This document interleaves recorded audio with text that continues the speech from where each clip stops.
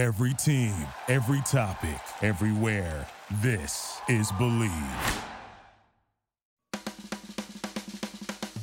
Welcome into the Football Betting Show. I'm Scott Seidenberg, joined as always by veteran handicapper Brandon Lang from BrandonLang.com. I know we were off for the past 2 weeks. That's because Brandon had a little medical issue. We'll ask him how he's doing in just a second. I want to remind everybody to subscribe, rate, and review the podcast wherever you get your podcasts from. Make sure they get downloaded directly to your mobile device every single Friday afternoon when we release these episodes. We are brought to you by the Believe Podcast Network, and we are brought to you by betonline.ag. The wait is over, football is back, and you might not be at the games this year, but you could still be in on the action at BetOnline. You know, Brandon and I have a lot of action on the football games each and every weekend, and there's no better place to bet than betonline.ag. From game spreads and totals to team, player, and coaching props, BetOnline gives you more options to wager than any place online. And there's always the online casino as well because it never closes. So head to betonline.ag today and take advantage of all the great sign-up bonuses. Again, that's betonline.ag and sign up today. BetOnline, your online sportsbook experts. Brandon, first off, how are you feeling? I know you had some medical issues recently. You went under the knife. Everything all good, brother? Bro, hilarious. 2 weeks ago, fluid in the knee. Bacteria infection got in my lymph nodes, which basically affected the nerve going down the left side of my leg. Couldn't walk. They send me home with antibiotics. They think everything's fine. Wrong antibiotics for the type of bacteria that I had. Knee swells up again. Fever goes to 101. Back to the hospital again. I'm in there for 5 more days. So I spent 8 of 11 days in the hospital. Knee surgery, MRI, CTI, CTE, BEE, EEE, GGG. I mean, everything you can possibly think of. At the end of the day, it wasn't Lyme disease. They still don't know what it is. It's not an infection. It's not a bacteria. They threw out rheumatoid arthritis. I definitely don't have that. So we're going to have to go get some more blood work done. But as far as how I feel today versus the last 2 weeks, we're back on the mend. When he went in to drain the fluid out of my knee, he also found a 6-inch piece of meniscus that was just hanging there like a little piece of crab that you just get out of the Alaskan king crab. So he took that out, which that's why I'm kind of limping around and no golf for about 2 months because of the meniscus. And so we're good. On a little bit of a heater, thank God, both college and pro. And I got some stuff jumping off the page this weekend, so it should be a big, big, big weekend. Well, it's good to have you back. Good that you're feeling better. I've been just torching it in college football. 9-1, my last 10. Should have been 10-0. My one loss last weekend, Notre Dame minus 19. They win by 18 and had the ball first and goal at the 9-yard line with 3 minutes left and ran the clock out and ended the game up 18. So. Had opportunities. Oh, and they let Georgia Tech pick up a fumble and return it 90 yards for a touchdown in that game. So had opportunities to go 10-0. Happy with the 9-1. And we move on here to another weekend of college football. And it starts with a big game here on Friday night. So if you're listening to this podcast here on Friday, let's see if we can get you some tips here on this BYU Boise State game. Brandon, I know everybody's going to talk about Boise State as a home underdog, but I think this BYU offense is just too good for Boise State to contain. If I can get this number at around the field goal, I know it's road chalk, but I might lay it with BYU. Good luck with that. Good luck with that. So you have to take a step back, my friend, and realize the power of the blue carpet. And it's just a place that Boise does not lose. That's first of all. Second of all, it's a place where BYU has not fared well, no matter how good they've gone in there. They've had teams that have gone in there that have been unbelievable and superior to Boise State, and they just can't win in this building. They just can't. They've struggled on the blue card. Lastly, if you look at BYU, I can't get past the struggle at home to Texas San Antonio 24-20. I can't get past that. I can't get past that game. BYU at home, this great offense that you talked about. I watched UTSA play Florida Atlantic last week. Nick Tronti, who I talked about, was a kid that I knew when he was a 12-year-old in Ponte Vedra, Florida. Rose up, become the starting quarterback as a sophomore at Ponte Vedra High. Took him to the state championship as a senior. Won Mr. Football in the state of Florida. Last guy to do it from Jacksonville was Tim Tebow. I had a couple full ride offers from Arizona, went up to Indiana, transferred out, and has worked his way to the starting quarterback of Florida Atlantic. And I'm watching this game, and I'm saying, geez, oh, Pete, how in the world does this BYU team struggle with this UTSA team? Like, this is embarrassing. And then I went and took a closer look at BYU's schedule and who they've played and who they've beaten. And before I put the cart before the horse, I'm going to force a team that struggled to play on the blue carpet to go into a place against a Boise team that just does not lose at home. And this quarterback for Boise, hot shot from basically USC, that was the heir apparent before they fell in love with JT Daniels. Mm-hmm. I'm on Boise. So you have at it with BYU. Good luck with that, my friend. But you're Mr. 9-1. No, but listen. You do bring up a valid point because Boise State is 4-0 against the spread as a dog when both teams are undefeated. So I said it before. I said the trends are all in the direction of Boise State. If you look at all the trends, 4-0 as an underdog when they're undefeated, 4-0 against the spread as a dog between two undefeated teams, 3-0 against the spread as a home dog of 3 or less points, 9-2 against the spread as a dog against undefeated teams. Every trend would tell you to take Boise State here. So maybe it's a layoff for me and let you ride that Boise train. I'll say this. Yeah, I'll say this. I personally, I'm a home dog guy. My best bet last Saturday in college football was Auburn, +2 over LSU, 48-11. Mm-hmm. So it's hard for me to ever mess around with points on the road. And again, the magic of the blue carpet. I actually have a play here on Boise State. Okay. All right. Let's move on to Saturday. We had some games that have been canceled, but there's some interesting top 25 games. Michigan is 3.5 road favorites at Indiana. Down to 3. Okay. At Indiana. We're looking at a Michigan team that just lost to Michigan State at home, the same Michigan State team that got trounced by Rutgers in their opening game. Hold on, be careful using the word trounced. Okay. Be careful using the word trounced. Any team turns the ball over 8 times, you're going to get beat. I don't care who you play. All right, so are we now back on the Jim Harbaugh bandwagon thinking that he rights the ship here in Indiana, or are we taking the home dog Hoosiers? Why not? You're going to take an Indiana team that is 0-24, their last 24 against Michigan? Last 24 meetings straight up. Not last 24 meetings straight up, Michigan 24-0. Bob, go ahead. I'm looking at this game going, this is a gift. This is an absolute gift. Yeah. Again, I'm not a big road chalk guy. But Indiana beats Penn State with 231 yards total offense. And they don't turn the ball over against Rutgers. Close game into the fourth quarter before they get some scores or whatever. And people think that Michigan's just going to show up and not play. Michigan State's a good football team that turned it over 8 times and lost. And they turn around and they went outright against a Michigan team that they always play tough. So the value of the number is created here due to the fact that when teams start losing as a 20-plus favorite, that you're going to get value within the next game. 24 wins in a row. No, I didn't stutter. Let me say that again. Make sure everybody hears what I'm saying here, okay? Clear your ears. Put your cocktail down. The Hoosiers haven't won in this series since 1987. Wow. And they've lost 24 games in a row to the Michigan Wolverines. Buy it down to 2.5 late with Michigan. They are not losing this game. Help me out here.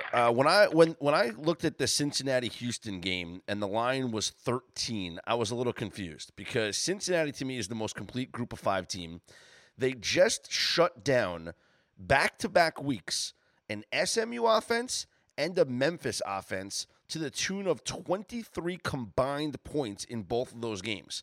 So why shouldn't they have a similar success against a similar offense in Houston that's actually a step below SMU and a step below Memphis?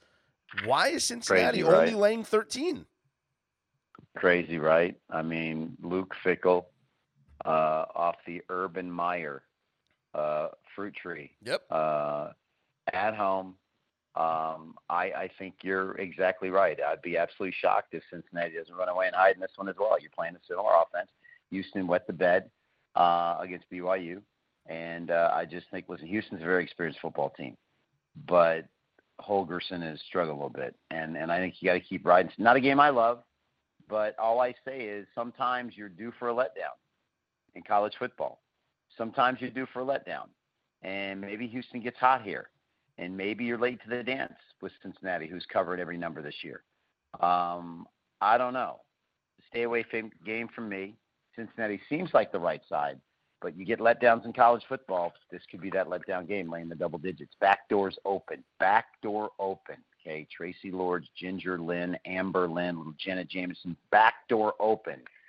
And Cincinnati and Houston. All right, I'll give you my upset play, and then we'll get to the two big top 10 matchups, all right? My upset play is going to be Liberty over Virginia Tech. Liberty's ranked number 25. Forget about the number. Don't worry about the number next to the team. Just worry about who the actual teams are. Va-Tech shouldn't be laying 16.5 against anybody.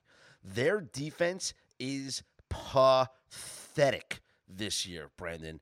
They are letting teams just score on them, and the only reason why they held BC down in that game was because Boston College turned the ball over 4 times in the first half, and before you blink, the game is over. This Virginia Tech defense is very porous. They let Louisville put up 35 points against them.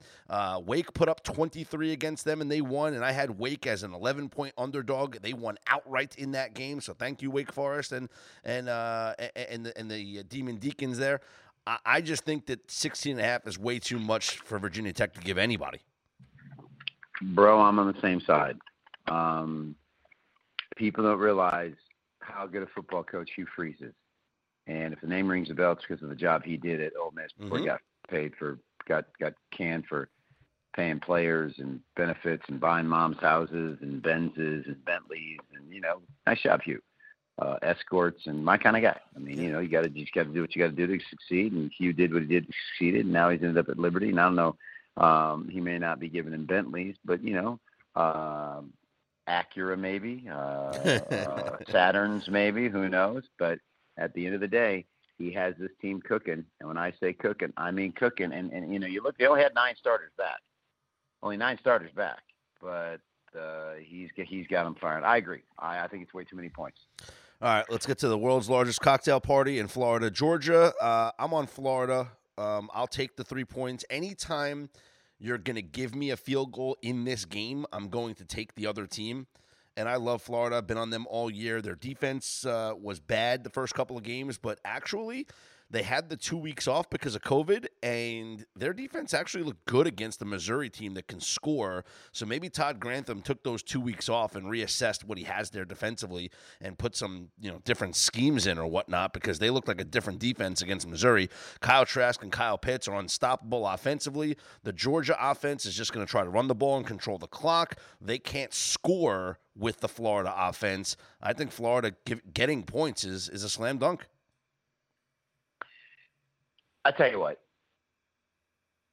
Georgia's defense got exposed by Alabama, who almost hung 50 on them. And when you look at Florida and Trask, I completely agree with you. I don't believe Georgia's is as good as we made them out to be after those first couple of weeks. And they got exposed by Alabama, and I think offensively Trask and that Florida offense and the defense is, maybe Georgia's defense is a hair better, but the Florida offense is leaps and bounds better than Georgia. And I think that'll be the difference. Give me Florida plus 3.5. All right, the Clemson Notre Dame matchup.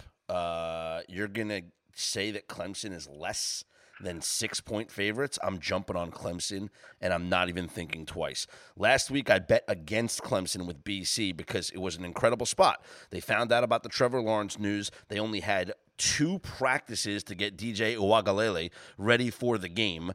You knew that they were just looking ahead to the Notre Dame matchup, thinking, let's get out of here alive. They come back from 18, they get out of there alive, and now they have a full week of preparation to get DJ and that offense ready to take on Notre Dame.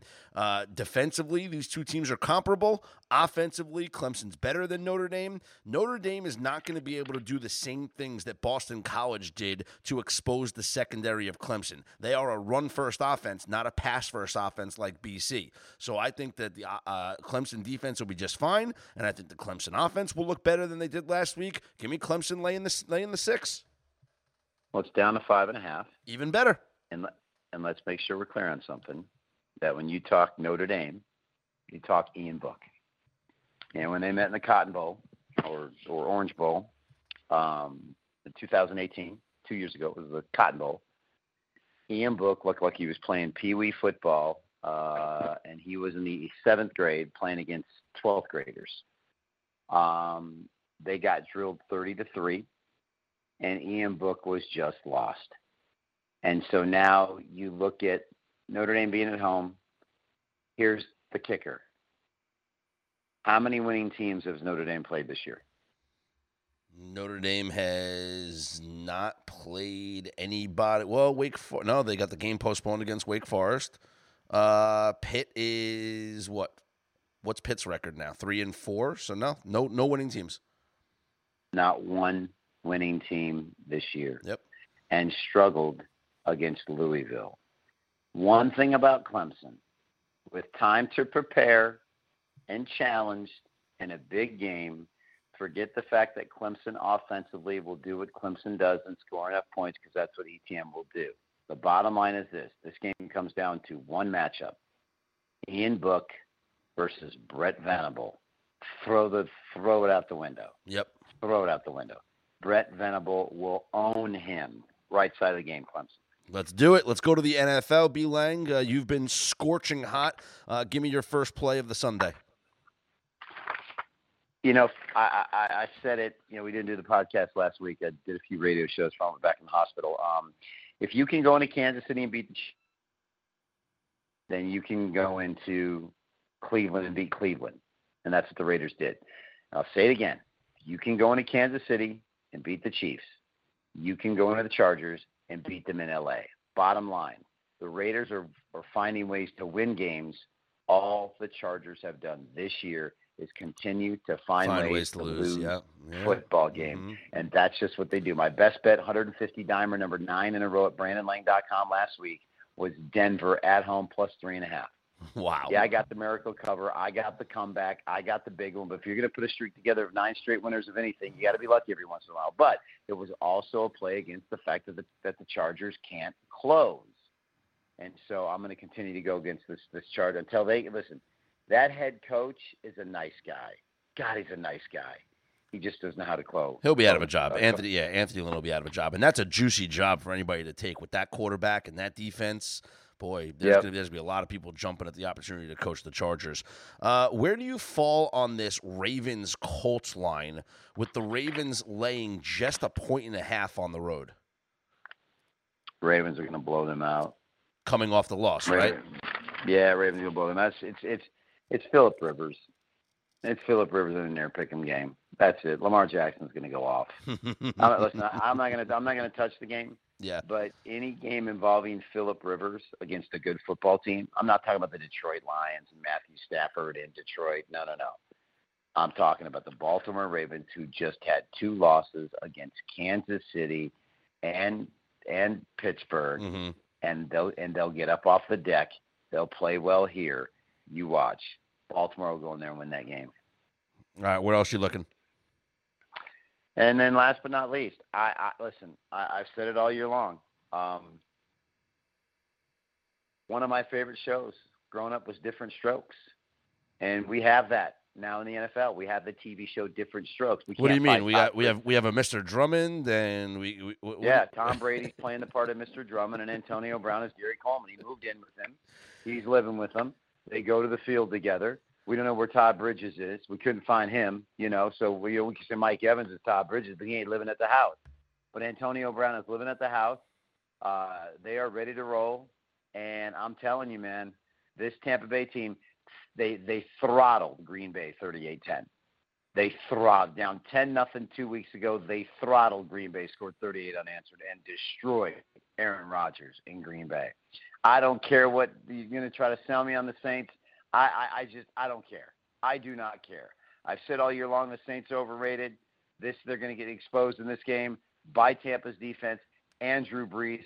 I'll go as far as say Brees gets knocked out of the game and doesn't return. Tampa Bay, blowout winner. I like it a lot. I really do. That's a low spread. Yep. I like it a lot. Yep. Just listen. I've said it before. The Saints are just not as good as their record or the. I go by the eye test. Yeah. And everything seems to just be like pulling teeth. And on the road, back-to-back weeks, Tampa's no joke. Tampa was in a letdown situation on Monday night. They probably could have blown away. But there's the Tampa Bay with Chris Godwin, and there's the Tampa Bay without Chris Godwin. Mm-hmm, and with games that Chris Godwin hasn't played, they've struggled a little bit. But in games he has played, they've blown people out. Well, if Godwin can't go, which he's not, well, now our boy's back. He's in the Godwin role, and there we go, baby. Our boy, he's back, and they're going to have a day. They are going to have a day. Him and AB are going to have a day, and they are going to blow them out. What you talking about, Willis? All right, brother. What you talking about, Willis? Feel better. It's good to have you back, and enjoy the games this weekend. Good luck. Got it, man. Be good. 150 dimer, number 10 in a row. BrandonLang.com. And there you have it. For Brandon Lang, I'm Scott Seidenberg, reminding you once again to subscribe, rate, and review the Football Betting Show wherever you get your podcasts from. And you can always follow me on Twitter at ScottsOnAir and head to BrandonLang.com for more information on B. Lang. Good luck this weekend, and we'll talk to you again next week.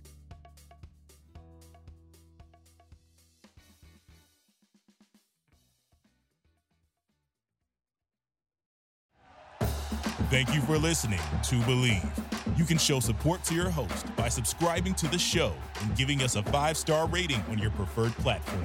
Check us out at Believe.com and search for BLEAV on YouTube.